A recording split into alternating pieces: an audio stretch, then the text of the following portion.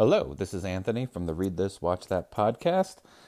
I have a bad habit of always forgetting to do this, but if you want to contact us, you can contact us by email at uriahheep324@gmail.com. That's URIAHEEP324@gmail.com. And apparently we have a Twitter page at RTWT2022. Welcome to the Read This, Watch That podcast. I am Anthony. And I am Dale. How you doing today? I am doing well. A little bit rainy, but It's okay. kind of a cold, damp Saturday. But Good that's day. all right. Good day for a podcast. Good day for a podcast. Absolutely. So what are we doing today? We are doing 3 years of Cusack. John Cusack? You might say John Cusack, yes. Joan Cusack? No, Cusack? not Joan, not Anne. This was your idea. What prompted you to want to do 3 years of John Cusack? Well, not that I'm against it. I love a lot of his movies. So. Well, we've done, a fair number of movies and have been thinking about a fair number of movies. And as we were kind of going through it, I was thinking to myself, there are actors that we might want to think about and focus on rather than focusing on a movie, just kind of identify an actor who maybe had a particular run that was particularly interesting for some reason or another, or for whatever reason we just wanted to focus on. And I thought about John Cusack because I think he's a very interesting character in Hollywood. He had a lot of success very early in his career in these teen movies, and then converted that into someone who I think really did what he wanted to do, and did a lot of independent films and things that were a little bit off the beaten path, as well as some big blockbusters.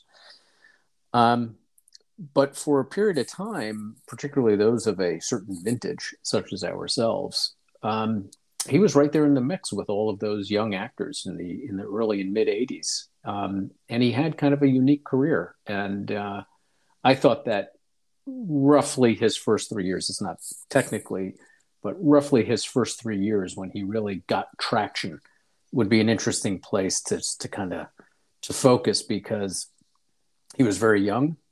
The movies in this period were of a definite type that really don't exist anymore, I don't think. No. And I think really demonstrated why he was unique of that group. And I think it'd be an interesting thing just to kind of focus in and take a look at a 3-year swath of John Cusack movies. I happen to agree with you.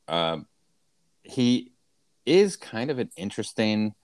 Well, first of all, this is kind of this is the decade we came of age. So yes, whether it's something as in retrospect, something as self-indulgent and melodramatic as The Breakfast Club, and you got Pretty in Pink, and you got everything from 16 Candles to Some Kind of Wonderful to About Last Night, all over the place. He is kind of an interesting guy in that respect, because he doesn't quite, when you think of the decade and you think of Ferris Bueller was another big one. Oh yeah. When you think of the decade, and you think of those John Hughes or Hughes-esque type of movies, you think of Rob Lowe and Molly Ringwald and Anthony Michael Hall, Matthew Broderick. Cusack's kind of right there, but he's not in with them. And I think the only real movie he did back in the 80s as a lead with anybody was One Crazy Summer with Demi Moore, who was also in with the Brat Pack a little bit. But I don't think he did much with guys like Rob Lowe and Andrew McCarthy.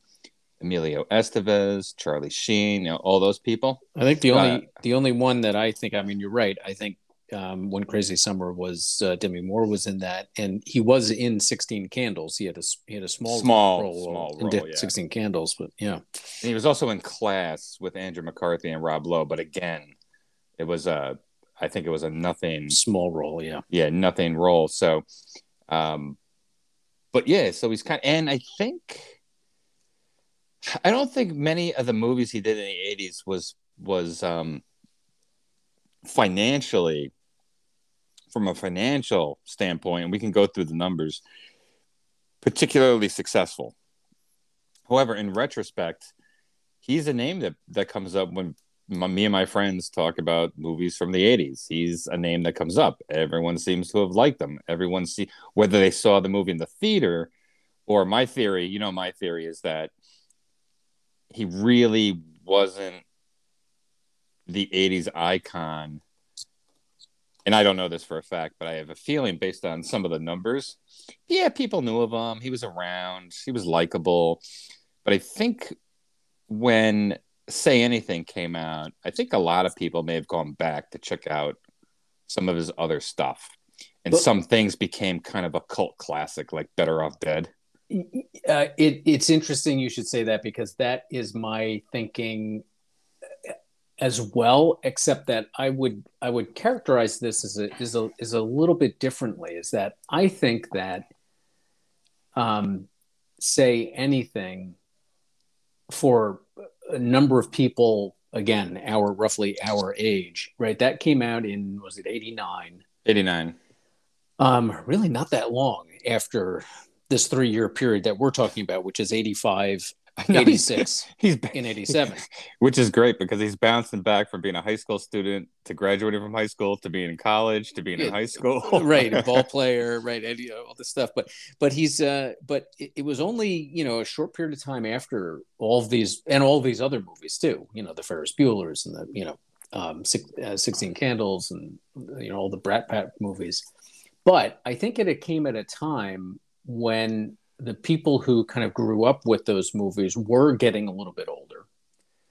Say Anything, I think, was by far the most mainstream of those sorts of movies. I mean, it told a traditional story in, I think, a fairly traditional way. It was set in the real world. It was set in the real world. It was done very well. It's a Cameron Crowe movie.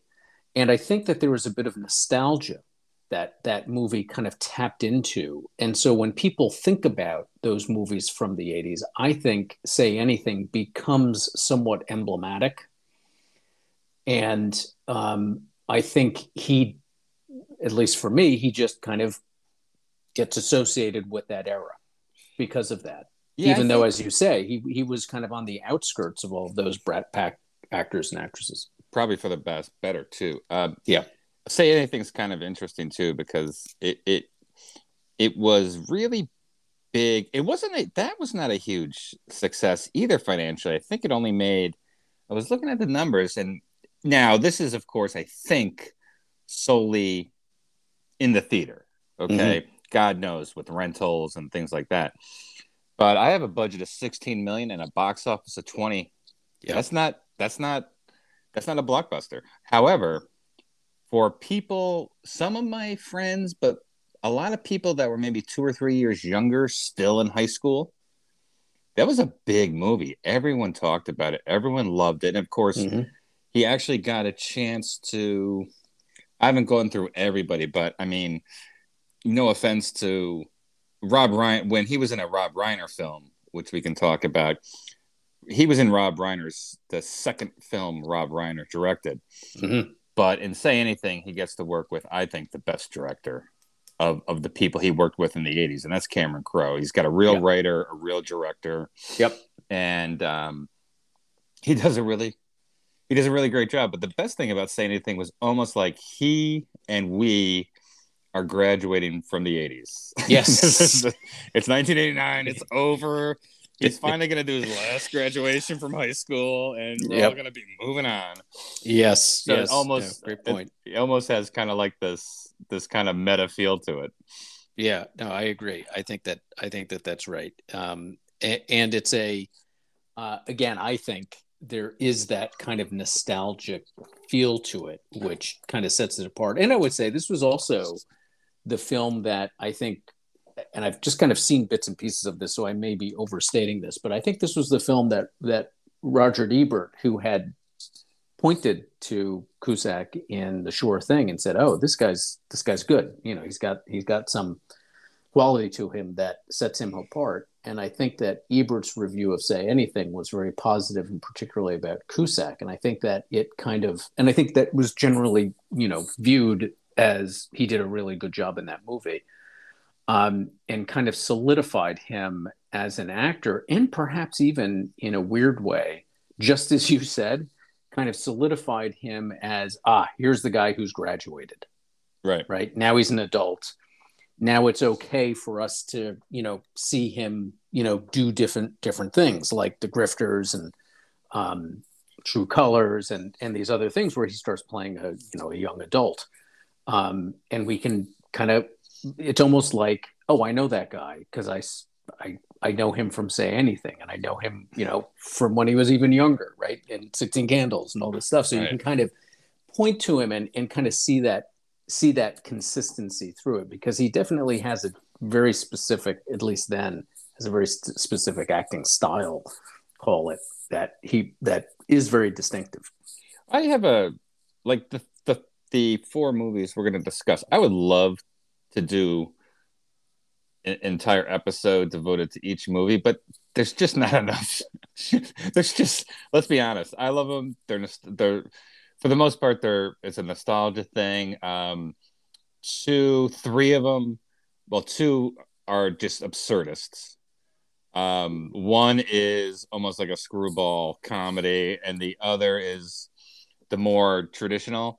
It just is not. There's not an hour's worth of discussion on any of these movies. Breaking down One Crazy Summer for an hour would be torturous. A little. Yeah, a little difficult. But let's talk about him real quick. He was born in 1966. He's a New York City family, although they moved to Evanston, Illinois when he's young. His father's a filmmaker, actor.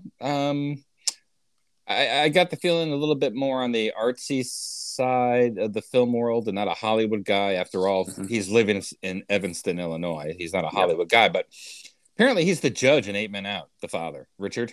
Oh, I didn't know that. Oh, yeah, the other movies didn't ring a bell. They look like they might be a little too artsy for my taste. He did a small, short stint at NYU and dropped out. And his breakout, I guess he was in Class in 1983. He was in 16 Candles in 1984. He was in a movie I'm dying to see because it sounds abysmal, Grandview, USA, which is Patrick Swayze, C. Thomas Howell, Jamie Lee Curtis, but it takes place in like some place in Oklahoma. I've never heard of it. And it just has a very I went on Wikipedia to read the plot. The plot looks really convoluted. It's another teen type of movie, but with almost rural poor type from Oklahoma, and who really wants to see that? Then his first lead though is The Sure Thing. You like this movie. You've mentioned this movie a few times. Yes. To me. And that was his breaking role. But do you want to talk about the movies first, or maybe just a little bit about him and his acting? So he's let's talk a little bit about him to kind of set this in a little bit more context. He's a guy with a very interesting IMBD. I think it's somebody who's so number one. I mean, he's clearly a very successful actor. I don't know how many movies he's been in. Yeah, I mean, he seems to. I mean, more recently seems to have tailed off a bit. Some of that I think maybe a little bit self-imposed.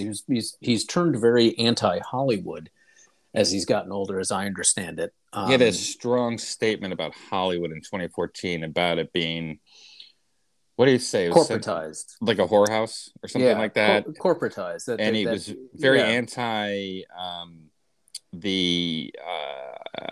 It seems to me it was directed at probably the Marvel movies, but so yeah, dedicated to franchise that you can't really get anything of can't substance made. right, And then right. things after that seem to be a lot of direct to DVD stuff. A lot of direct to DVD stuff. He did a television show for Amazon Prime called Utopia, which I just started Interesting. watching.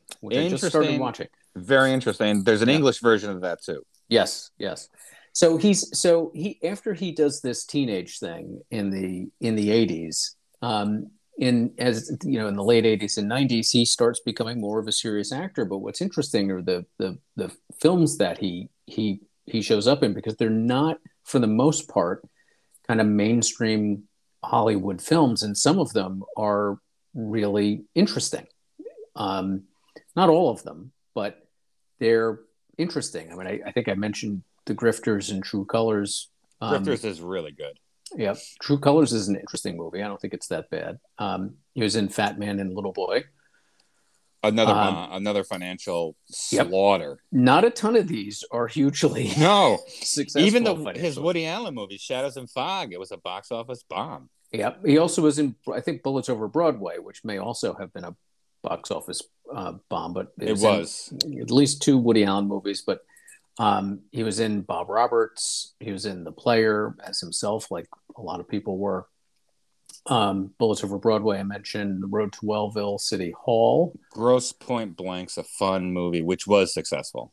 And he co-wrote and produced Gross Point Blank. Yes. He's also in Con Air, which is so funny that he's doing that Fed type of thing. Yep.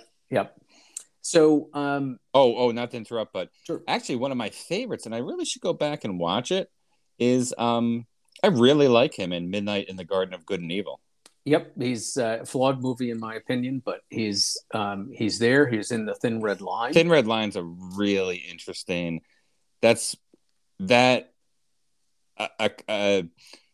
an episode discussing the Thin Red Line vis-a-vis Saving Private Ryan could be interesting. Yes, that would be. But being John Malkovich, another very interesting, weird movie. High Fidelity, again, he co-wrote and I don't know produced. If High Fidelity was a huge hit. It's another one, though, that at the very least seems to have a strong following of people who really like it. Certainly, yes, a cultish kind of a movie. So almost like a John Cusack 80s character grown up in 2000. Yes,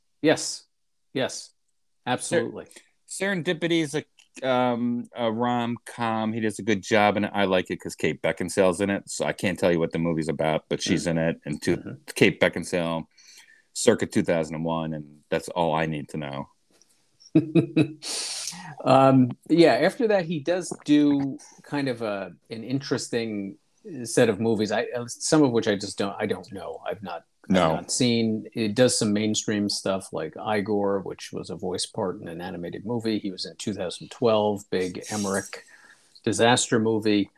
Terrible movie. Yeah, terrible movie. But still pulls out some of these interesting ones, like The Raven, where he played Edgar Allan Poe. So in my opinion, a very kind of an interesting, really interesting weird sort of a career, and it kind of matches his personality, because if you get to, if you kind of learn a little bit how he is and who he is through some of his interviews, you find out, number one, he is really motivated by the work, and he tries to really humanize his characters as much as he possibly can, and I think that comes through. He's also very much a left winger. He is very progressive that way. Yeah, and he's not shy. He is very vocal in his views, and I think he has been for a long time. And he's an interesting guy, a little bit of an outsider, but someone who clearly started out his career in the early 80s as really being kind of in the mainstream of the entertainment, at least in the movie industry, with these, teenage movies. I always found I think I don't think he's a brilliant. I mean, I know you think he's kind of like the Laurence Olivier of our times, but Do I really? or did you say Gregory Peck? I never. So he's a definitely a above average, solid, workman like actor. I agree. Um, Yeah. he's got this weird, and again, I'm sticking with the '80s teen or college type films. Mm-hmm. He's got this weird charisma. Hmm. Um, not blow you off the screen type of charisma, but he's one of those. His characters are actually, compared to others, are fairly well rounded. Mm-hmm. The people and I always wonder if this is him. Most of his characters have a good degree of self confidence, but also some vulnerabilities. They're sure of themselves in one way. They're a little bit unsure of themselves in another. There's some self doubt, but then there's moments when they know they're right. They can be sad. They can be funny.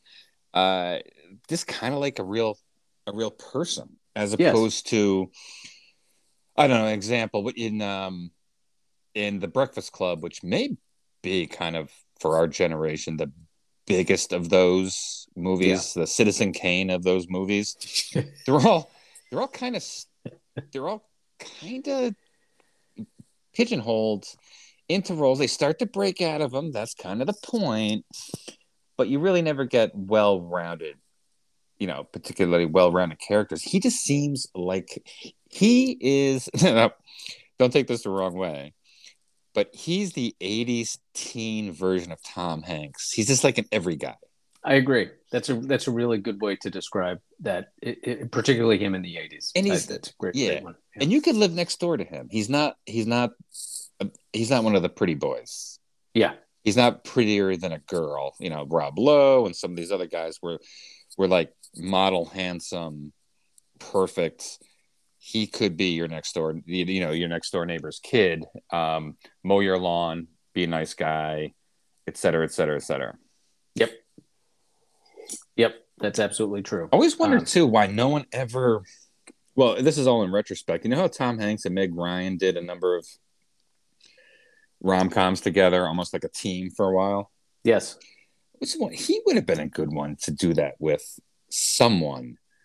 Team him up and do 3 or 4 movies. And the only name I came up with, I was thinking like Ali Sheedy, who I think was, out of a lot of those female actresses, probably the most talented. It's like, no. Mm-hmm. Molly Ringwald, no. Demi Moore, no. But I was thinking, put him and Elizabeth Shue in a couple movies in the mid '80s, some rom coms. You just point the camera and let them do their thing. Probably have a couple hits on your hands. I think that's not a bad I think take on that period and that actor. I mean, I mean, he almost did it with this kind of character that he seemed to carry through. I mean, it was the same. When the 4 movies we're going to talk about, this is largely the same guy. Did you do the same? Did you do the evolution that I did? Like, yes. I was thinking about, okay, this is him early on, this is him, and this is him. Yeah, I know. It's like, well, in particular, I think you can make the argument that One Crazy Summer is pretty much a spiritual sequel to Better Off Dead. Well, same director, made the same year, right? Same cast. Yeah, a year later. Or no, maybe possibly made the same year, but it was a year later that was brought out. But a couple of this overlap in the actors, almost like Lane Meyer had grown up and matured a little bit and had a little bit more self-confidence. And yes, same director, couple of the same actors. He'd graduated from high school in One Crazy Summer. So yeah, you can almost see, you slap a couple different names on these people. The only other person, I was also thinking about the roles in these 4 movies. The Sure Thing, less so the Sure Thing, because that is a mainstream, normal mid '80s movie. But better, Yeah, you could say that it has its moments, but yes, it it doesn't have the exactly, absurdism as Better Off Dead and One Crazy Summer. That's for sure. exactly. I was thinking, who's going to do those roles? Rob Lowe, Matthew Broderick, Charlie Sheen, Emilio Estevez, Anthony Michael Hall, Tom Cruise, Ralph Macchio. No, I don't think any of them really are able to pull off those characters. The only person I came up with from that time period, and it'd be a different energy to it, but maybe someone like Michael J. Fox, I just what I was thinking. Yep. but not the big names from that kind of that middle of the '80s. I don't think they could play these roles. No, I agree. I think it is Michael J. Fox comes to mind because he has this energy, this very, very, very, very significant energy to him. You know that you don't get with a lot of those other actors. I mean, maybe now with the benefit of retrospect, you might see like a Charlie Sheen being able to do that, but I think he was probably too young at Yeah, that maybe a point. little too intense looking, but that was my Yeah, thought too. After Fox, out of all those people I just mentioned, yeah. I'd probably go with Charlie Sheen because at his best, in the right roles, he may be a better actor than most of the people. I mean, say what you want about Charlie Sheen, but at his best, he's a better actor than Judd Nelson. Yeah, yeah. And he's a lot more interesting than this is my own like pet peeve. I just don't. Um, I'm not even excluding war games. Yeah, I can take him in war games. I don't like Matthew Broderick as an actor. He annoys the hell out of me. I think Ferris Bueller's a dick. Yeah, yeah. It's funny you should say that. I have not. I've liked him as he's gotten older, and I've seen him in a couple of things here and there that I've liked. But early on, I was never a Ferris Bueller fan. Oh, no. I was not a War Games fan. Yeah, I just don't. All right, so Yeah, this is your movie, The Sure Thing, 1985, directed by Rob yeah. Reiner, starring John Cusack as Walter Gibson. Daphne Zuniga is Allison Bradbury. That's such a name. Of Melrose Place fame, is that what she's known for? I didn't watch Melrose Place, but I seem to recall that may be where she ended up. Um, Anthony Edwards is in this, a very, very young Anthony Edwards. That's right. Yes, young Andy. And I think, well, I didn't recognize him until his last scene. Tim Robbins has a Tim small role. Robbins I is did a not. small role. I Yeah, swear to God, I didn't recognize him. yeah. You So didn't really? Oh, no, no. I no. remember that from the beginning. I think Eh. that. Yeah, no. That because I didn't. I think I saw this on video. It was the first I saw it, and I think by then, for whatever reason, I had seen Tim Robbins and other things. But yeah, a young Tim Robbins. Budget was $4.5 million, and it made 18 million. Now, when we do the budget stuff, this is my understanding, and if somebody else disagrees, they can let me know. The budget is the what you pay to make the movie. Mm-hmm. Okay, everything from salaries of the actors to the crew, the sets, the leasing this, getting permits, all those things. It does not include promotion and advertisements. Mm. And often, if they're going to push a big movie, if they think something's going to be big, sometimes the promotion and advertisement can be about the amount of the budget. So when you hear 4.5 million was the budget and it made 18 million, Didn't make 18 it million. didn't Yeah, make 14. yeah. They didn't come away with 14. Now, they could have come away with 10, 12 or Mm-hmm. whatever, but yeah, all of that's not pure profit. But this clearly made money. So Yep. what do you like? Tell us about it. What do you like about it? Well, I'm going to start with Roger Ebert, who gave it 3.5 stars and said it was a small miracle. Um, And here's a really nice. I think I read this in a written review of his, and he says these two particular characters, Walter and Allison, played by these two gifted young actors, Nice. make The Sure Thing into a special love story. So he actually really liked it. I really like it. I think it is Rob Reiner, maybe not at his best, but certainly performing at a very high level. The movie is cohesive. There are very few things that fall flat. The things that are supposed to be funny generally are funny. It is dated, and we can get to that a bit. Anything in particular? Well, the actual concept for the movie is yes. Well, there's that. There's a couple of things in between, but I mean, overall, it really does work well. And our and it sets up. It has a nice device to really set up the love story, because our hero Gib is this kind of bright but cocky, unrefined, obnoxious. yeah, unrefined, right? But He's charming but unrefined, right? Yeah. He brings no discipline to anything that he does, including his schoolwork. And his counterpart Allison is just the opposite. She is so uptight and controlled in everything that she does. She has one of the great lines in all moviedom, which is spontaneity has its time and place. Yes. I wonder if it originated there. I've used that line and I had no idea where it came from. It's a great line. And of course it's the battle between them, and but they ultimately, of course, find what is attractive in each other. And it's done really. It's a simple sort of a premises. It's a road movie, right? It's basically a cross country trip that they go on, and it's very their much adventures together. Very much a rom-com road movie, which I not having a full, my understanding of rom-coms. That's really not my wheelhouse. But I don't know how many rom-com road movies there are. I don't either. It is, but it's a device that he uses in When Harry Met Sally, of course, as well, right? Yes. In a number of ways, and of course, it's also a metaphor for people's journey together, getting to know each other.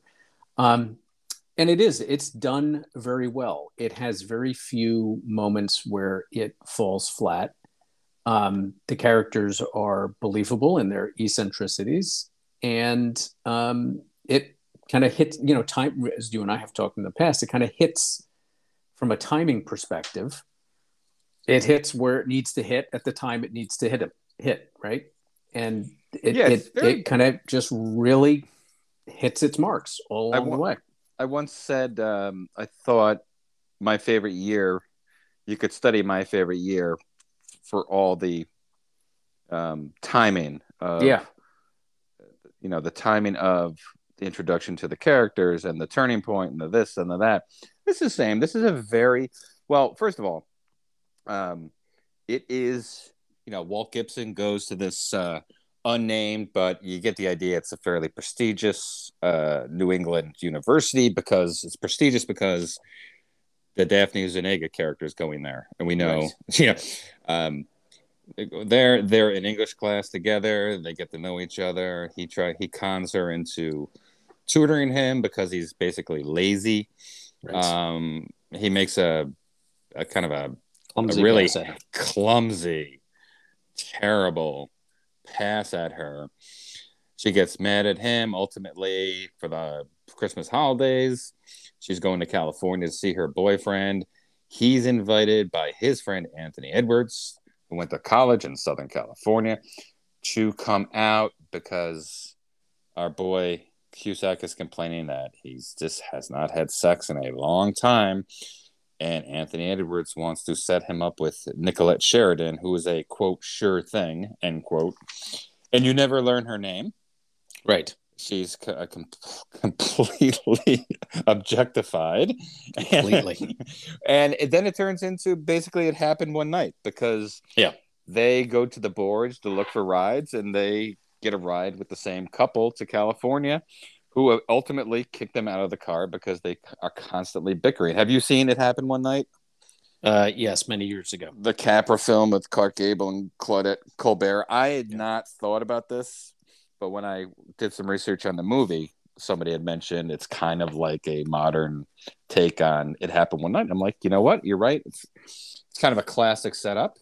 The Yep. one thing I did like about this was the with how it's a 1985 movie, so I'm going to spoil it. They do get together, but it doesn't happen at the time I thought it would, which Oh, I thought interesting. it Okay, was yeah. interesting. I thought it would happen. Well, I thought it would happen before they got to the party. I physically hook up. Did I miss something? They Mm. don't physically hook up, do they? No. And profess their interest in one another. Then they go to the party where the sure thing is, and Well, then it's there's a because they complete. both have because they both have their own realization, right? Because she goes to see her boyfriend who's in law school. Has there ever been someone like the boyfriend? No, It's just like no. they find the dullest person you know and make him duller. Right, exactly. But she has that realization as well while in California, because of course she has the realization that her boyfriend is really very boring and her life is not going to be fulfilling if she continues the way that she's going. He has the realization, which you don't see. It's a reveal at the end. He has the realization that this, meaningless sex is really not what he's looking for, and so doesn't go through with it. And they reconcile at the very end of the movie.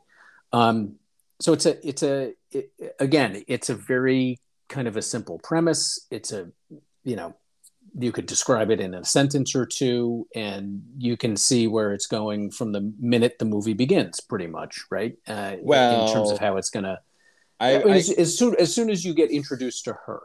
I have it in my notes that it is not this Cusack and to a lesser extent Zuniga make the movie. This is such a predictable setup, right? You got the Yeah. cocky, obnoxious, charming guy. You got the uptight girl. Yep.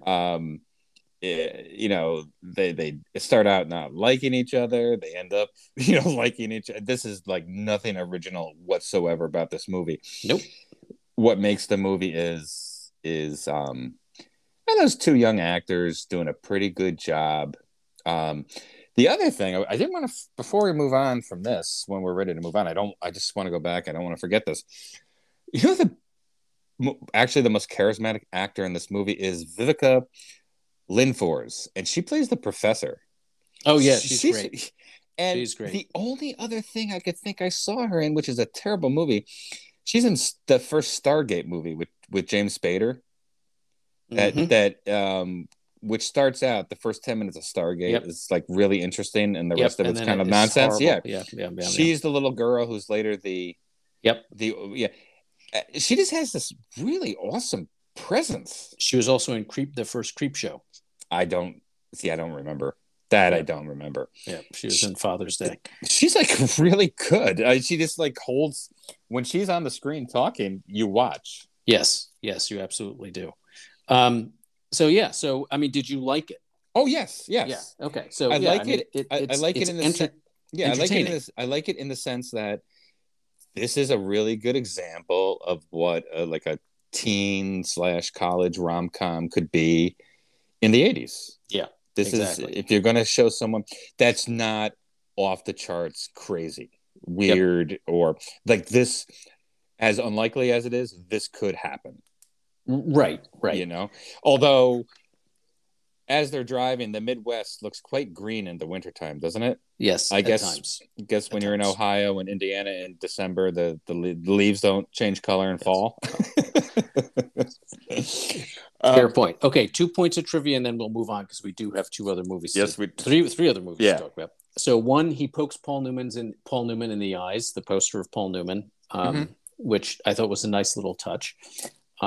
acknowledging Paul Newman there. And then they're driving Robin's car when they're driving is a 1967 Volvo 122S with an "I love ET" bumper sticker.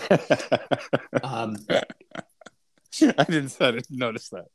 It's Volvo, of course, has created many classics, but you may recall as well as your youth, one of those cars that you would see your hippie girlfriends driving were an old 70s model Volvo station wagon diesel, and this was really the predecessor to that. Great car. Really don't see these on the road much anymore. And I will point out two things. One of the old guys in the bar when John Cusack's in the bar is Sunshine Parker, who is Emmett in Roadhouse. Oh dear. And the other is she's got a book about Nantucket on her desk. Oh, interesting. And when we get to One Crazy Summer, John Cusack will be in Nantucket. So just for again context, some other films that came out in 1985. I did that too. Yeah. What do you? Well, so Back to the Future. Back to the Future. After Hours. Hard to compete with Back to the Future. Yeah, but The Goonies also. Yes. After Hours, the great Griffin Dunn Scorsese movie. Clue. Oh yeah. Tim Curry. Yep, Tim Curry. Fletch. Funny movie. Chase. Yep. One of the few Chase movies I like. Yep. Teen Wolf. Yes, our boy Michael J. Fox. Which to give you the idea that this was a $4.5 million budget and made $18 million. Teen Wolf, even though I love that movie for nostalgic purposes, it's terrible. $1.2 million budget, $80 million return. Wow. Yeah. Yikes. A few others. Fandango for all of you Kevin Costner fans. My Science Project, which is a weird little movie that I want to go back and watch. It's been a long, long time. Once Bitten, which is kind of a 70s throwback. Jim Carrey? Yep. No, did you say Jim Carrey? Yeah. What's Once Bitten? No. It's a vampire movie. It's what's his name? Oh, the actor. We don't have time. It's for me to look it up. Pee-wee's Big Adventure. Oh Lord. Which actually plays into our next movie a little bit. I'll tell you why. Police Story, which I think was the first Police Squad movie, and Weird Science. So just to give you a sense of that's what I had in terms of what else was coming out. I don't know if you had anything else. Oh no, I had a couple of those. Okay, we're moving on to 1980. So The Sure Thing came out on March 1st, 1985. On August 23rd, 1985, we have Better Off Dead. John Cusack is Lane Meyer. It also stars David Ogden Stiers, if you recall, Charles Emerson Winchester from MASH. He was Lane's dad. Diane Franklin is one of the love interests. Amanda Weiss is the other love interest. Curtis Armstrong is his friend Charles DeMar, who may possibly be the best character ever in a movie. Could be. A great career, Curtis Armstrong. By the way, with a face like that, he turned that. Radio. My favorite Aaron Dozier is Roy Stalin. Yes. And Kim Darby from True Grit is the mom. Yeah. Again, this plot is completely unoriginal. Lane Meyer loses his girlfriend, who he's obsessed with, and that's Amanda Weiss. Another girl, a French foreign exchange student, moves in across the street, and she tries to advise him on how to get her back. The dummy finally realizes he likes the new girl rather than the old girlfriend. Right. It's the style that makes this utterly absurd and not based in the real world. A couple of things on this. So it's what's his name? Savage Steve Holland. Yep. And as is the next one. So I'll just go back to I found the old video of at the movies or a sneak preview or whatever it was, the Ebert and Siskel. Let me guess, the thumbs are down. The thumbs are down for this one. But it's weird. I got the sense they didn't watch the movie because they talked about some things about it that I was like, this doesn't sound quite right. Before you tell us, yes, I've always found, in general, not specifically, but in general, I don't think, in particular, Ebert, but Siskel to a certain extent, lesser extent than Ebert, but I don't think they get comedies. Yeah, I think that's. I think there's a real, like, I've heard them say things about this movie was absurd. It's like, yeah. That's kind of well, and that's the thing here with this is that they just did not get the absurdity. But the review did have this great line from Gene Siskel, which was because Roger Ebert was trying to say it's not even like this. They could point to this thing as having kind of a Fellini like character, and Siskel interrupts Ebert and says, "Please don't use the word Fellini anywhere near this movie."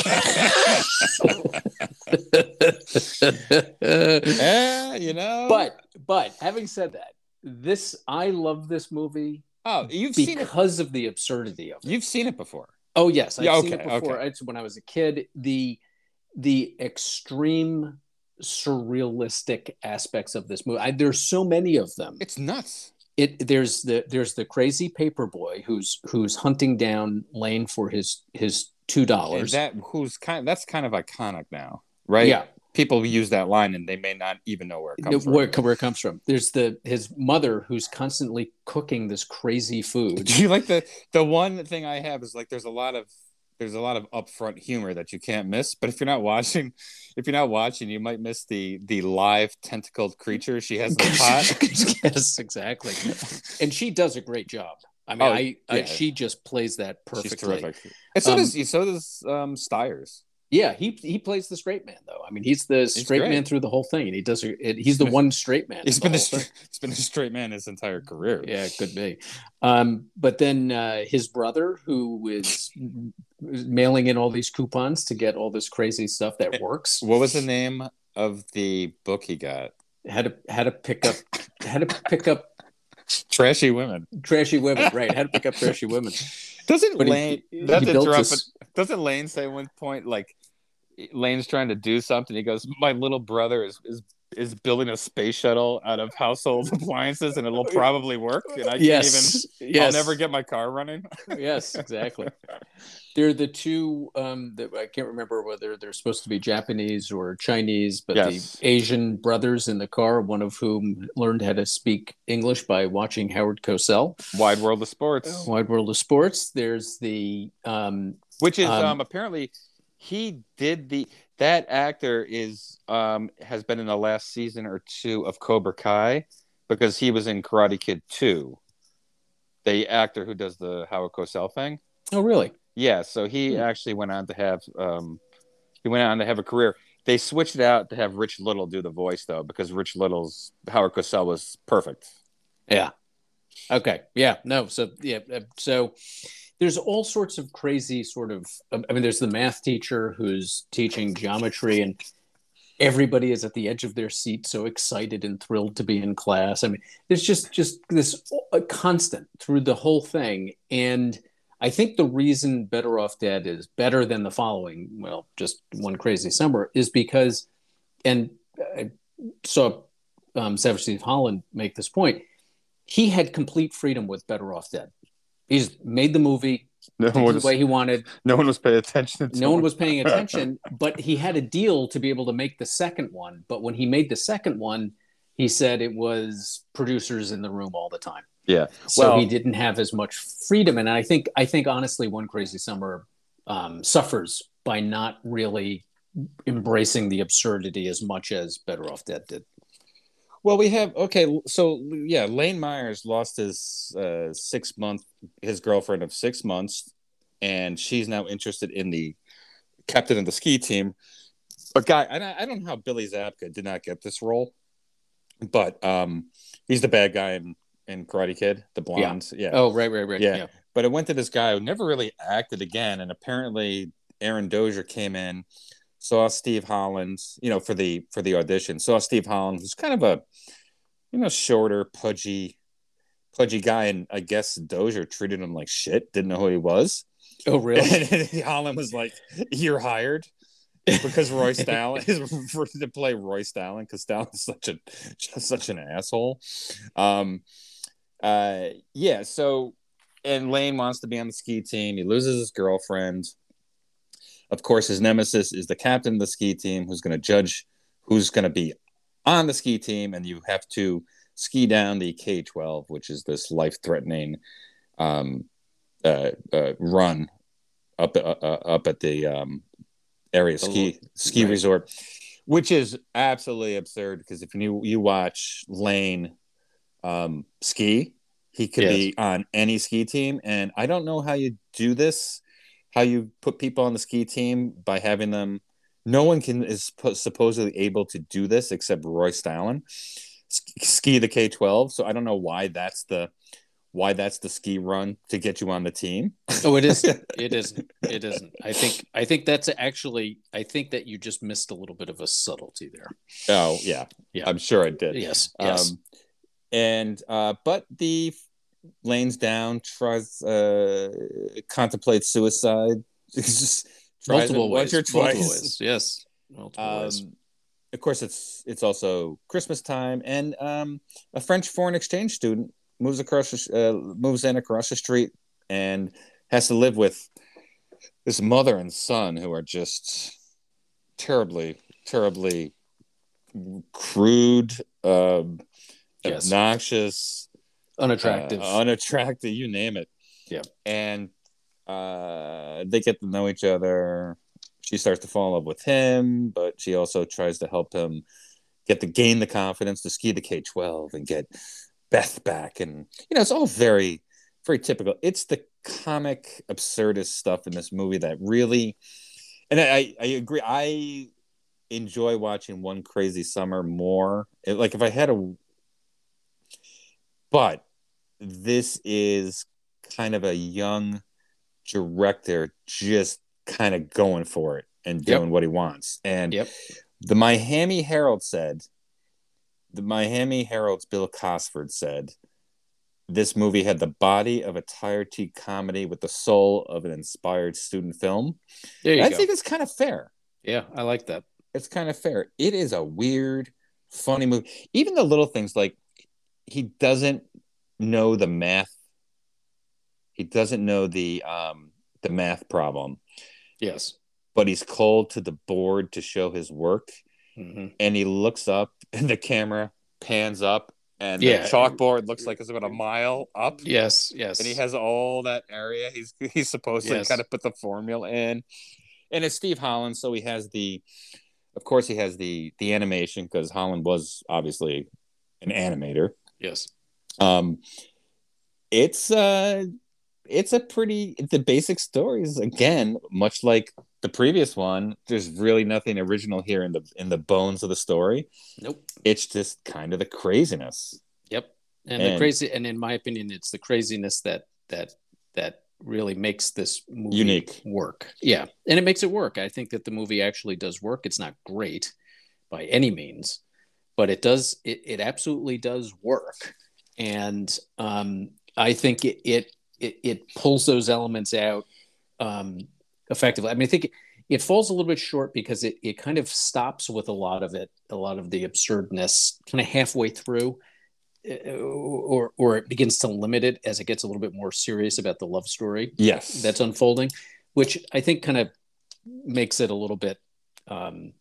It slows it down a little bit, but on the whole, there's just so much that's in this movie.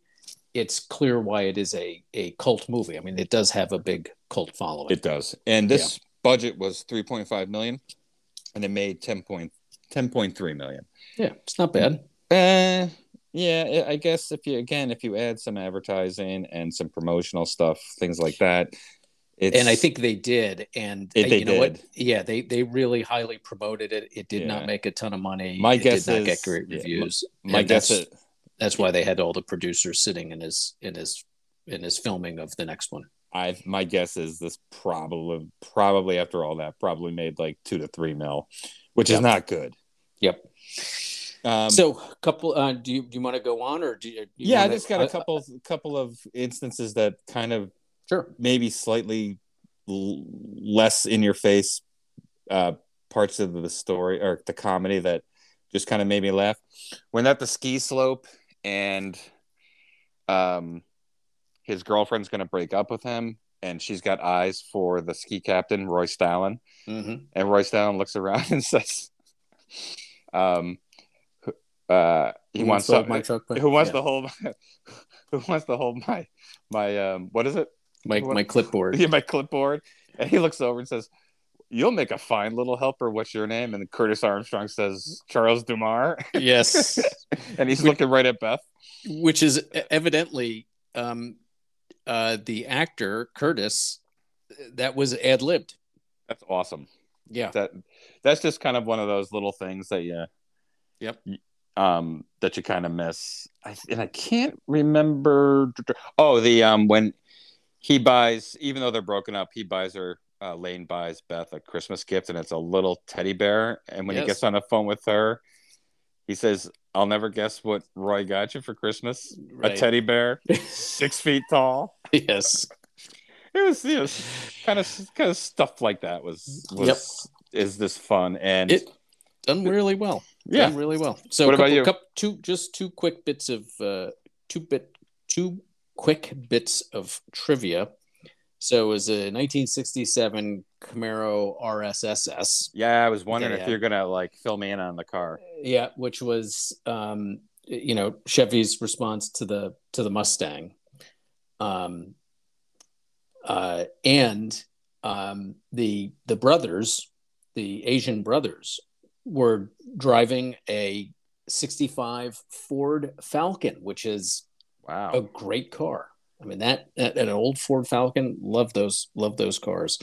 Good stuff. But also interesting. Don't know if you recall, but there's the dance scene. Yep, sure. Right? The woman who is singing at the dance scene played Dottie in Pee-wee's Big Adventure. She's also was in, what was the band she was in? It was fairly big in the 80s. She was in a band. I can't remember the band. Yeah. But she also did the voice for Tommy Pickles in the Rugrats. Okay, so she went on to do stuff. Yep, and for Buttercup in the Powerpuff Girls. And she actually has a decent IMBD as well. So just a couple of quick notes on that. Yeah, good. I think it's kind of a unique movie. Yep, I agree. All right, let's move on. We go to 1986, One Crazy Summer. This stars John Cusack as Hoops McCann, Demi Moore as Cassandra, Joel Murray as George Calamari. Yes. You have the Stork Twins, one of which is Bobcat Goldthwait. The other one is really Tom Ballard, right? Yeah, which if you are our age, you'd recognize in a heartbeat. You have Mark Metcalf as Agila Beckerstead. Mark Metcalf is the dad. He's in Animal House. Oh, right. Okay, yeah. Okay, and in the Twisted Sister video. Yes, that's right. That's right. And then you get Matt Mulhern as Teddy Beckerstead, his son. Right. This is and Curtis Armstrong again. Well, you have Curtis Armstrong. You also have Laura Waterbury. She's the crossing guard, right, in the beginning of the movie, and she's also the mom, the next door neighbor mom, the host. Yeah. You have Taylor Negrons in this. He was the mailman in Better Off Dead, and he's the gas station attendant in this, and of course Curtis Armstrong. Yep. And this is Hoops McCann. John Cusack graduates from high school. He has to finish a project, which is he wants to go to RISD, and which means he has to finish an art project regarding like love or something like that. Which I just think they made that up. Is this like I know there's early acceptance to college, but is there late acceptance? I don't know. It seemed bizarre to me. It seems bizarre to me. But he's invited to Nantucket Joel Murray invites him to Nantucket for the summer because Joel Murray's grandmother and his uncle live on Nantucket, and Hoops needs to get away. Along the way, they help save. They're in Woods Hole, and I'm not sure. I've been to Woods Hole numerous times, and I'm not sure that was actually Woods Hole. Woods Hole is a nice little area with a lot of. Woods Hole has a ton of oceanographic institutes and things like that. But they kind of save her from a gang of motorcycle gang who want to take her money. She's a musician. She's on her way to Nantucket as well, along with George and Hoops, and Cassandra is George's little sister. They get to Nantucket, and this is just another instance of there's really nothing original about the bare bones of this story. It is let's get the gang of misfits together to save the day against the rich privileged kids. Right. They're going to help Cassandra save her is it her dad or grandfather's house? Her grandfather's house, and they have to find a way to outwit the which shouldn't really be all that difficult. Outwit the rich kids who are privileged, cruel, nasty. Really not the only moment of the rich kids not being a-holes is after they win the regatta as they're walking down the deck. A couple of the crew from the rich kids yacht congratulate the outsiders. Oh, I thought that was the Australians. And that's it. And you got the Bobcat Goldthwait doing his really. I like Bobcat Goldthwait, even though the voice wears thin after about 10 seconds. But I love this movie. This is the kind of movie you can put on and really not pay attention to because there's really nothing to pay attention to. It's a classic story. It is. This one is compared to Better Off Dead. Again, it's Savage Steve Holland doing this again. So you have the animation at various points. Yep. It's formulaic. It's trite. But I love the formula. I love the outsiders taking on the privileged kids, losing at first, but rallying to come back. And there's some juvenile but funny stuff. There's a movie taking place on Nantucket while they're there. And the Stork twins, including Bobcat, are working nights as guards. And there's that scene where Bobcat finds himself in the Godzilla costume. Let's save this because this is, in my opinion, the funniest and best part of the movie. And there's, you got to have the love story, right? He may have the girl, Demi Moore. He loses the girl. He gets the girl back. And they all get together to make it work, but they do it twice. Yes, they have to do it twice. They have to do it for the they get together the money first with the concert that they help make a big success. Is that at the Dewdrop Inn? At the Dewdrop Inn. And then they have to win the boat race because they have to the boat race because that's all the grandfather of the Becker. So the Beckersteds the Beckersteds are this very rich family, and they're real estate moguls who are trying basically to turn Nantucket into condos, resorts, golf courses, that type of thing. Yep. And they need the house that she lives in. Is there really much more to this? It's not a lot there in terms of the setup. No, and yeah. Curtis Armstrong lives on the island. He's a friend of Joel Murray. His dad is the guy from Second City TV. Um, his dad is the gung ho. They call him the general. Right. He runs Yes, the that's army right. surplus store. Yep. Yep. Um, and what's his name? Akak, the Curtis Armstrong character, and he's just kind of a gentle, peaceful kind of kid, but his dad's like this gung ho former soldier who has him on the beach, collecting shells, which we can talk about because that made no sense either. No. So this movie, I did not like this movie. Was it over your head? It was, yeah. It was too Fellini-esque. I didn't like the movie because it did not have enough of the absurdness to save it, in my opinion, from the plainness and just kind of triteness of everything that was there. It had too much of the Andy Hardy, let's put on a show and save the rec center type of feel. For me, yeah. Without the kind of absurdities of Better Off Dead. Yes. Yeah. Exactly. So I was not particularly thrilled by the whole thing. It did have, though, a couple of things I do want to point out, because I thought, has Joel Murray, great career that guy has. I like him. So do I. Curtis Armstrong, another guy, great career. It's got a Ferrari 308 in it, which is never a bad thing.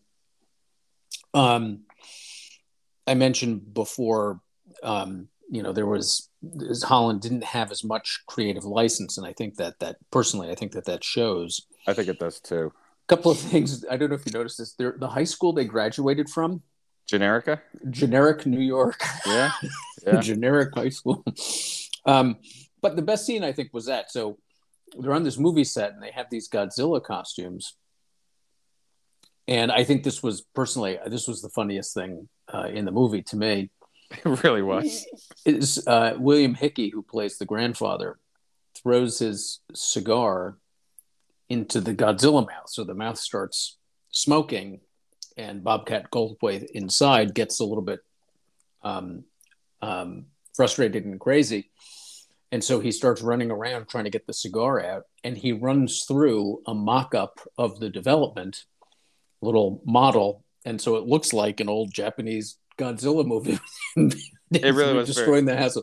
And he's entertaining. He's entertaining possible Asian buyers. That's right. Yes. Becker, the main baddie, Becker said, is entertaining possible Asian buyers as Bobcat Goldthwait is destroying the mock-up in his Godzilla. It is clever. Yes, that was very clever. I thought it was very funny. I thought they did a nice job with that. And they at the end they build this boat, and they take the Ferrari motor and they stick it at the end of the boat, which is I don't know anything about engine boats, but that was probably a 230 horsepower Ferrari motor. So it had probably had some kick to it. The only other thing I can mention is when they first get to the island and go to Joel Murray's grandmother's house, the grandmother ignores Joel Murray, and that's right. Yes, and gives the sister, who only has 2 lines in the whole movie, because the sister's with the dog. Yes, sister has the dog, and in the beginning, as they're leaving school's getting out, and they show the sister leaving the grade school, and she's got the dog, and the dog has the goofy collar on because the dog's been in an accident and needs to heal. The 2 girls make fun of the dog and make fun of her, and then the crossing guard tells the 2 little girls that, don't make faces. They could stay that way. On the back they'll stay that way. Yeah. And then the girl sneaks up behind them. Joel Murray's sister sneaks up behind them, and in revenge for making fun of her and the dog, she slaps them both on the back as they're teasing the dog. So they both look like they have pig faces. Yes. And they stay that way. and later on they're on the ferry from Yes. Falmouth to Nantucket. I mean, that's the type of Better Off Dead stuff that there's Yes. not enough of. Right. Exactly. And That not done as well. and not It's done not as done well. as well. Yeah. The little girl, the grandmother gives the little girl a teddy bear. Supposedly, that is the same little teddy bear that Lane Meyer buys back in I Better Off Dead. thought so. I looked at it and I said, "Oh, that looks that's an interesting coincidence." But For what it's yeah, worth, it supposedly is the exact same bear. Who knows? I mean, yeah, when you're talking internet research, who knows? yeah. Did I say this was a $9 million budget? Which I'm assuming $8 million was to be able to film on Nantucket, Yeah, really. and it made a whopping $13 million. So Yes. it was a bomb. I don't think it showcased. Nantucket's beautiful. The main town on Nantucket, as you come in on the ferry, is really really a nice town with the cobblestone streets and the old houses, and they got some pretty strict zoning laws. So even the local pharmacy has to be in a clapboard building Yep. type of. I wish they had showcased it a bit more. Mm. That would have made it. I think if you're on Nantucket, showcase it. It's a great place. Curtis Armstrong's dad sends them out to the beach to collect shells, and it happens to be a beach where the Navy practices its artillery. Yes. You know, but the shells wouldn't be on the beach, right? The casings, yeah. Yeah. No. So that didn't make any sense whatsoever. None at all. I really like this movie. It is everything you say, though. It's flawed. It's not quite as inventive as Better Off Dead, even though it's the same. It's the same director. I just enjoy it. It's one of those. I won't say it's a guilty pleasure because I think it's when you stack this up to some of the other '80s comedies, it's just as good. It's just as good. Fair enough. But it definitely is missing a certain Flair. Oh, it's like all the ingredients. I didn't know about there's Steve Hollins in the in the conference room with like 12 Yeah. suits making Yeah. this movie. Yeah. But now that you say that, it Makes sense, right? It does lack a certain heart or soul Yeah. that you would get if it was this like one director's vision Yep. of what they want to do, and movies by committee rarely work. Yeah. And this one probably suffered for it. Now, Steve Holland also did. He was mostly a TV guy, and he did a show that my son used to watch called Ned's Declassified School Survival Guide, and it had. Yeah. It was on Nick or I forget what it was on, Nick or Disney, but it had the animated stuff, the absurdist stuff for middle school age. Mm-hmm. And he used to watch it, and I would watch some shows, and I was watching it one day, and I'm like, God, this kind of some of the stuff reminds me of a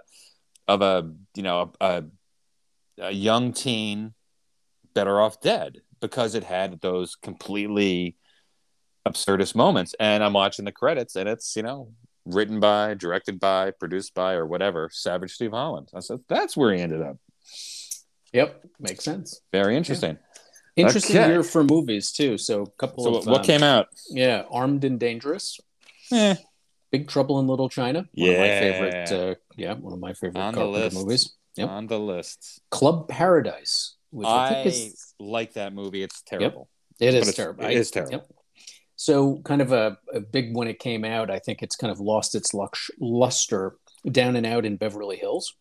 And Ferris Bueller's Day Off. Yeah. Gung Ho. John Candy. Tom Hanks. Is that the one they're in the Peace Corps? Yeah. Or is Gung Ho the Michael Keaton movie? No. Oh, I thought it was I could be wrong here. Yeah, maybe it is the Michael Keaton one. Because isn't the John Candy movie Volunteers? That's Volunteers, yes. Gung Ho is Michael Keaton when Keaton. the Japanese come in. That's an interesting movie to talk about too. It might be slightly problematic today. Yes, that it would. Yes. Tough Guys. Burt Lancaster and Kirk Oh Douglas. yeah, Remember them? Yeah. yeah. I never saw it, but I remember it. Yeah. Definitely remember it. You know, Haunted. mostly you remember these from the video stores. Yes, yes, yes, yes. Haunted Honeymoon. Oh Gene yeah, that Wilder, should be Gilda Radner. should be better than it is. Right. Yep. Jumpin' Jack Flash, another kind of big Whoopi movie. Goldberg? Whoopi Goldberg's movie. Yep. Eh, Little Shop of Horrors. nah. The Money Pit. Yeah, Tom Hanks and Shelley Yep. Long. Yep. Ruthless People, which I think is a cute movie. I haven't seen it in a while, but cute movie. And The Three Amigos. Okay. Yeah, I'm not. Yeah, okay. I'm not a big fan of most of those, so not my thing. Okay. Speaking of, before we move on real quickly, come to think of it too, when I was looking up these movies on the internet, I miss the box art that you Yes. had in the 80s, maybe into the early 90s. Now it's what, mostly photography. Mm-hmm. I really miss the box art they had on these movies. Yes. Yes. A lost kind of a lost art. All right, Yep. this is I love that. A Hot Pursuit is John Cusack. It's 1987. Yes. I loved finding this movie because I always like having come of age in the 80s. You just went through a list of movies, some I hadn't seen but I kind of knew of. Like I Yep. knew Whoopi Goldberg was Yep. This a couple years ago, I wasn't feeling well. I was, I had like the flu or something. I'm up all night, can't sleep, and I'm just looking for something. And I'm like, oh, maybe I want to watch something like Better Off Dead or One Crazy Song. So I prime John Cusack movies, and the Hot Pursuit. What is this? And then so I watch it, fall asleep during it. Wake up, watch it. I'm in and out, in and out. I'm like, I'm not an expert, but I never heard of this movie, and I always like finding. This is like the lost Cusack movie of the 80s. I've never heard anyone ever say they saw it, know about it, and it comes out kind of right in this Cusack period. Now, in all fairness, there was a $4 million budget and it made 4.2 million. So maybe literally no one saw it. Yeah, pretty much. And I understand why, but it was kind of neat to say, like, I just, wow, I've never heard anyone mention this movie. I didn't know it existed. It's got some decent names in it. It's got Cusack and Robert Loggia. The dad in the movie is very familiar. Shelley Fabre's in the movie. Mm-hmm. Keith David's in the movie. Keith David, yeah. Keith David's one of my favorite actors. He's great in everything he's excellent. Jerry and Ben Stiller are in it. Yes. And it has, did you notice a link to Citizen Kane? This Hot Pursuit was produced by Tom Mankiewicz. Oh, yes, Mankiewicz. Who was the nephew of Herman Mankiewicz, who wrote, despite Orson Welles' protestations to the contrary, he was the one who wrote Citizen Kane. Yep. This made no money. The New York Times said it makes Gilligan's Island look like Night of the Iguana. That is fair. And I like I'm going to take issue with that, but go on. I really enjoy like the first let's put it this way. So John Cusack is he's a high schooler at a private kind of boarding school. Yep. He's got a girlfriend who's from money. He is not from money. He's on scholarship. He's going to go away with his girlfriend's family during a break. They're going to go to the Caribbean and cruise around to some islands. However, he fails his chemistry test, and he's going to be able to take it over again, but it's going to be during that week, so he can't go. The chemistry professor comes to him. They come to an understanding. He gets an extra credit question, which he gets, and he spends 95% of the movie chasing his girlfriend's family as they island hop through the Caribbean. Yes, most of which is Mexico, not the Caribbean, but yes. And that's really the basics of the story. And I kind of had fun with this. I didn't expect much, and I really probably liked it until I he there's a point where he's on the boat with Robert Loggia following the yacht his girlfriend is on. Mm-hmm. And there's a stretch that is just excruciatingly boring.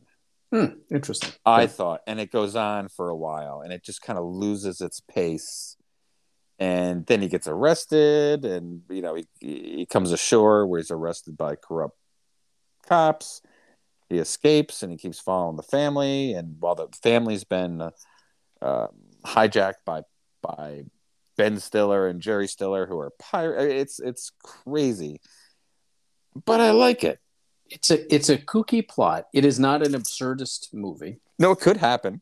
Unlikely, but it could. Very unlikely, but it could happen. It's not an absurdist plot, and it is, in my opinion, the predecessor to Say Anything, because there's a seriousness to it. There's a seriousness of the fundamental story that this is a serious relationship.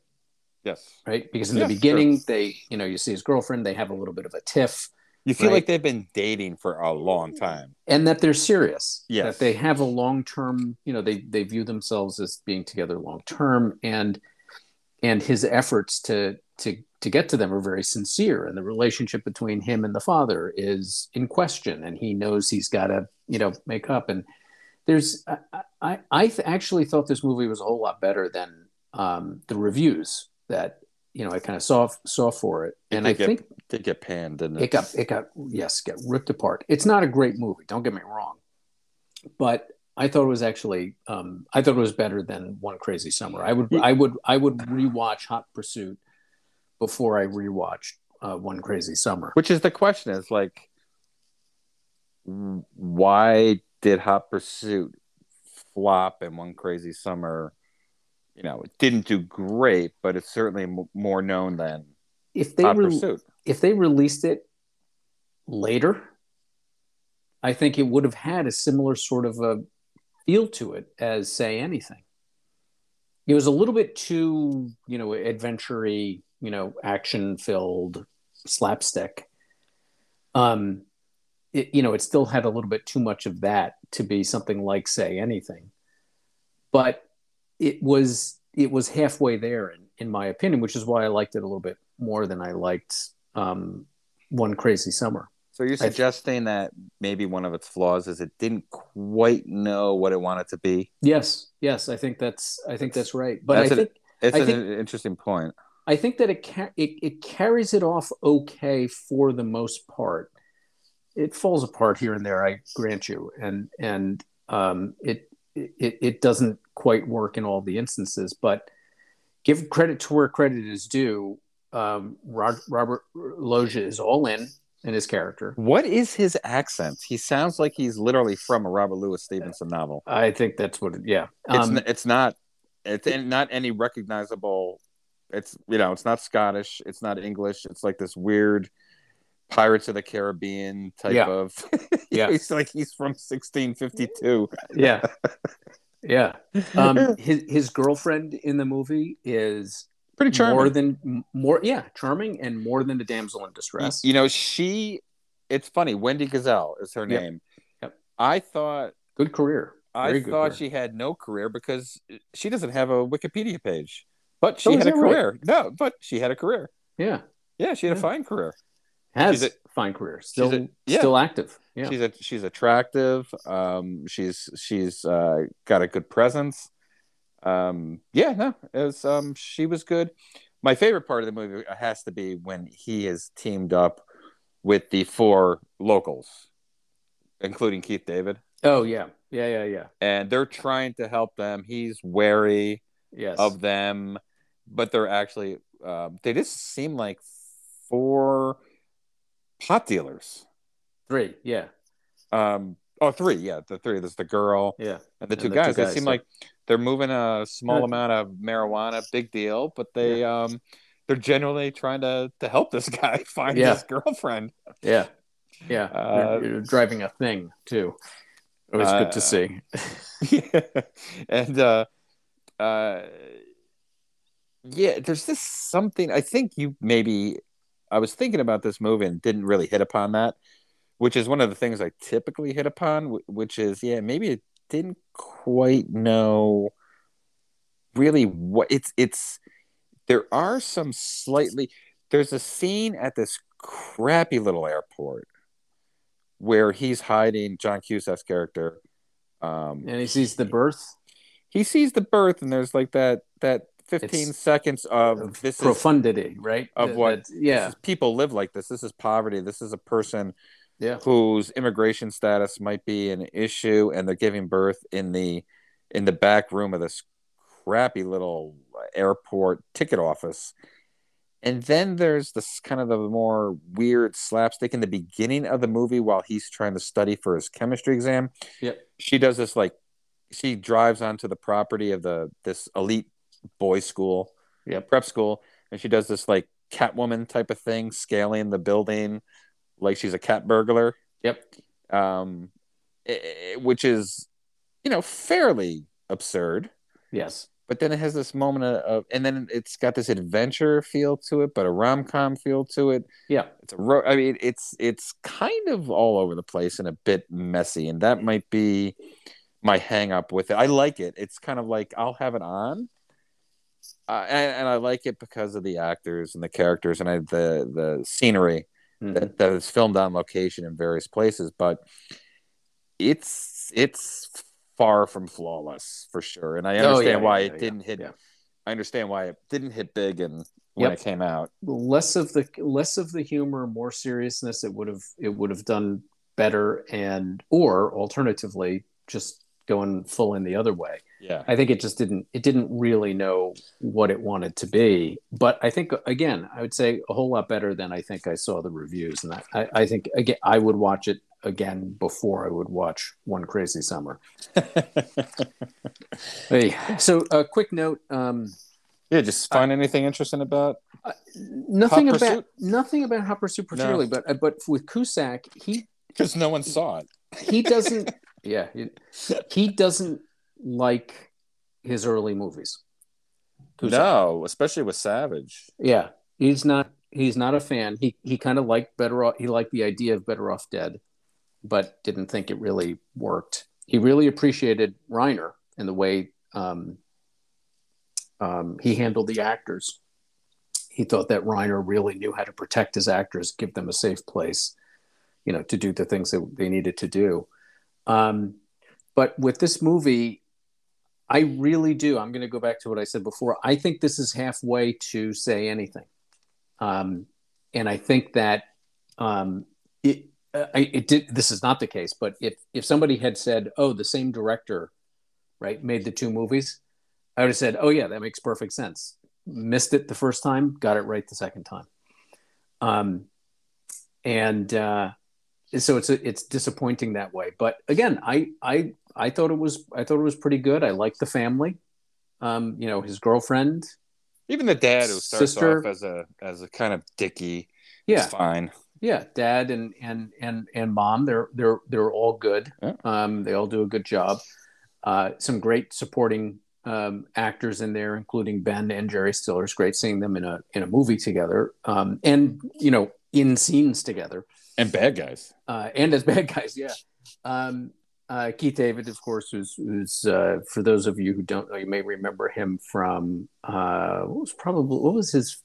Well, like the Thing. Platoon. They Live. God, what else? It was one of the bartenders in Roadhouse.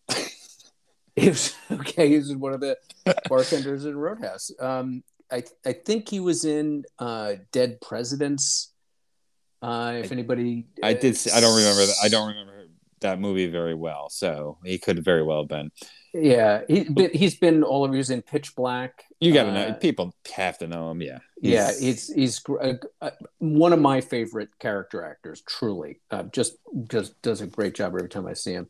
So yeah. So I mean, I kind of like that one. So I did go ahead. No, go ahead. I was going to go through a list of other 87 movies. So something else okay, so 87, interesting year in movies. still with a lot of the teenage, movies. So Adventures in Babysitting. Good fun movie. Yep. Batteries Not Included. Not Is that Steve Gutenberg? Yeah, I think it is. Born in East LA. Never saw it. Cheech Marin. Yeah. Dragnet. Oh, Tom that was Hanks. fun. Yeah. Chevy. Dan Aykroyd. Yeah. Yep. Tom Hanks, Dan Aykroyd, and Harry Morgan Harry Morgan is their has boss. Yes, that's right. Eddie Murphy. Christopher Plummer's in that. That's right. He is. He's awesome. Yes. R.I.P. Eddie Murphy Raw. Yeah. That was big. Watershed moment. That was big. Yeah. Evil Dead 2, another, in my opinion, watershed moment. I think that's the first horror comedy, modern horror comedy. I think that really hit well. It's funny. That's later than I would have guessed. Yeah, 87. I would have guessed like 85. So something we've talked about earlier, Summer School was this year. Yep. The Witches of Eastwick. Yeah. Yeah, not my favorite. No. Waste of talent. Exactly. Harry and the Hendersons. Never saw that. John Lithgow and the John Bigfoot. Lithgow. Yeah. Not one of my favorites. The Lost Boys. Oh, great movie. A lot of fun. Yep. Outrageous Fortune. I don't know if you know that one, but it's. I think I saw that. Bette Midler and Shelley Long, I think. I think I did see that. Yep. And then here are a couple of kind of, again, watersheds. Planes, Trains, and Automobiles. The great Steve Martin, John Candy. Brilliant movie. Cool. John Hughes. Yep, John Hughes. We just watched that the other day as a family. Again, we try to watch it every year around Thanksgiving, no matter what. It makes me laugh out loud every time I watch it. Raising Arizona. I think the first Coen Brothers movies that really hit. Really a different movie. And gave everybody a very different feel. Yeah. Secret of My Success. I like it. Yep. Michael J. Fox and Helen Slater. They're just works. Charismatic. Yeah. Yep. Another kind of big one at the time, I think, but which probably has lost its luster. Three Men and a Baby. I never really. I never saw it. Yeah, I never saw it, so I don't know. And then one of my favorite teen movies. This is something I think we might think about doing. Kind of a off the beaten path movie called 3 O'Clock High. Really, really surreal is too strong a word, but a really interesting 80s teen movie. Yep. I never know that I never know his last name. I don't either. Yeah. Semensko or something like that. Casey Sements, something or other. Yeah. So interesting year of movies when this came out, and kind of shows you. I think I wanted to do that because, particularly as you started getting into the later 80s, you started to get movies like that, like 3 O'Clock High,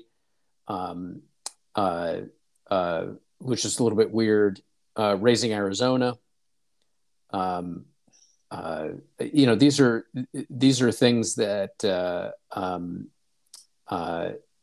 started pointing in a different direction, I think, when it comes to movies, and putting it in that context, I think I thought was interesting to see where this led. And don't forget that in '87 he was also had a bit part in Broadcast News. John Cusack, that was '87 as well. Yes, that's right. Yeah, he did Tapeheads in '88, which was another bomb. But he was also doing 8 Men Out, right? In '88. And then he goes back to high school in 1989 with Say Anything. Yeah. But then he's in the military with Fat Man and Little Boy in 1989. then he's a grifter. Well, he's a nuclear physicist. I think he's in Fat Man and Little Boy. He's a physicist. But what's interesting. I don't know if any of those really made any money. I mean, I know that 8 Men Out lost. Yeah, it was a bomb. Even worse. If these numbers are correct, Fat Man and Little Boy budget was $30 million and it made $3.5 million. Oof. Yeah. Wow. It's interestingly that's a disaster. Yeah, but you know what's really interesting though? We may have we talked about this before. It's just I think good to just revisit. Say Anything, which is more than anything, I think the movie that kind of solidified him in that role did not make a ton of money. No, I said the budget was 16 million and the box office is It was like 20.7 20. million. Yeah. That's not So a huge. yeah. So it's really interesting that, you know, I think we think of him, as being this kind of, oh yeah, well, he's a big star and he's, a draw. And I don't think he was. I don't think he was either. If you're in Hollywood at the time, Listen, you're going, here's do the I really deal. want this guy in my movie? Class, I'll do this briefly, and then I wanted to mention one more thing. Mm. Class had a $7 million budget. That's the '83 movie. He was in with Rob Lowe and Andrew McCarthy. Yeah. Class had $7 million budget, made 21 million. Pretty good. Yeah.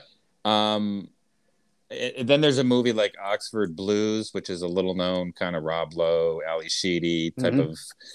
That had a $1.8 million budget, but made 8.7. Okay. About Last Night with Rob Lowe and Demi Moore, $8.5 million budget, made $38.7 million. Pretty good. 16 Candles. Pretty in Pink, $9 million budget, made $40 million. Wow. War Games, $12 million budget, $124 million. Wow. And Ferris Bueller's Day Off, $5 million budget, $70.7 million. Now with Cusack, 16 Candles made a decent amount, but was not what you were going to mention. 16 Candles. Yeah, 6.5 budget and 23. Yeah, 24 million. He's not a lead. Grandview USA lost money. Sure Thing made a decent amount. We talked about that. Better Off Dead really didn't make money. Then he's in The Journey of Natty Gann and Stand By Me, where he does not have a main role. Yeah. One Crazy Summer kind of bombs. Hot Pursuit bombs. He's only a bit part in Broadcast News. Tapeheads bomb. Financially. 8 Men Out bombs. Say Anything's not a huge financial success. Fat Man and Little Boy bombs. Grifters does decent. Does it? I don't know how. Grifters did decently. True Colors, I don't really have the numbers for that. So according to, I'm looking it up now, True Colors, this there's got to be something wrong with what I'm looking at, but $20 million budget and $400,000 box office, that doesn't make sense. That's that's very probable. Shadows and Fog almost lost money, especially for a Woody Allen movie. So he's not like, we got to have Cusack because we want to make hundreds of millions of dollars. Yeah. But he's working. And somebody saw something, I think, and it kept with it. And, he's probably a better ensemble actor now. It's interesting. And it's interesting because I'm taking a look. I mean, I can't, because what follows this? The Player made a lot of money, but he didn't, I'm sure, but I don't know how much, but made some. But then Map of the Human Heart, Grosse Point Blank was good. Con Air, he was not the star of, but made a lot of money. It was a fun action, stupid action flick. Chicago Cab, never heard of. I guess he did a voice in Anastasia. Midnight in the Garden of Good and Evil was, I thought, good. Yeah. This Is My Father. Thin Red Line, he had a bit part because just about everybody had a bit part in that. Map of the Human Heart did not make a lot of money. Bob Roberts, I don't think, made a lot of money. High Fidelity, I'm not sure. Fidelity. City Hall bombed. High Fidelity's budget was $30 million and it made $47 million, so that was probably at least turned a profit. But he's not in the movies that are just. He's not in Back to the Future. He's not in those huge runaway hits. Yeah, he's doing the interesting films that he likes. And that's what I think he does. He probably, if he was smart, he saved up his money and then he does what he wants to do. Yeah. Yeah. Which, and I don't, the last, Cell, Arsenal, Blood Money, Singularity, Distorted, River Runs Red, Never Grow Old, Pursuit. I don't know any of those. Yeah. So, and the last thing I forgot to mention, I thought it was pretty funny, and I went back to make sure this was true. But as you know, Siskel and Ebert kind of skewered Better Off Dead. Yeah. And so in One Crazy Summer, the John Cusack character is an artist, and he does like to do little cartoons. And in the beginning of the movie, Yep. He has a story about the animated, the fuzzy little bunnies. Yep. And the rhino. Yep. And the rhino's looking for love, and the fuzzy little bunnies start making fun of him. And then something you would probably never see today, the rhino gets so frustrated he takes out a machine gun and starts murdering the fuzzy little bunnies. Yep. There's also an end animation piece at the very end of the movie. Yep. And one of the little bunnies who's getting slaughtered bears a striking resemblance to Roger Ebert. Kind of a heavy-set bunny with glasses, and it really does look like him. Oh dear! And the Roger Ebert bunny does bite at the end of One Crazy Summer. So that's our John Cusack retrospective for those 3 years. We are now at 99 minutes. So all right, well, I think we've beaten a dead Cusack. I like all 4 of these movies, whether because they're good or because it's solely nostalgia. I don't care. They're all at the very least there's entertainment value in all of them. Agreed. Some more, some less, but interesting actor for that time period. And maybe one day we'll talk about the so-called Brat Pack and where guys like Cusack fit into that whole rigmarole. Yep. All right, man. All right. Thanks for joining us today. Absolutely. It's about time. Yeah. Talk to you soon. Bye. Bye.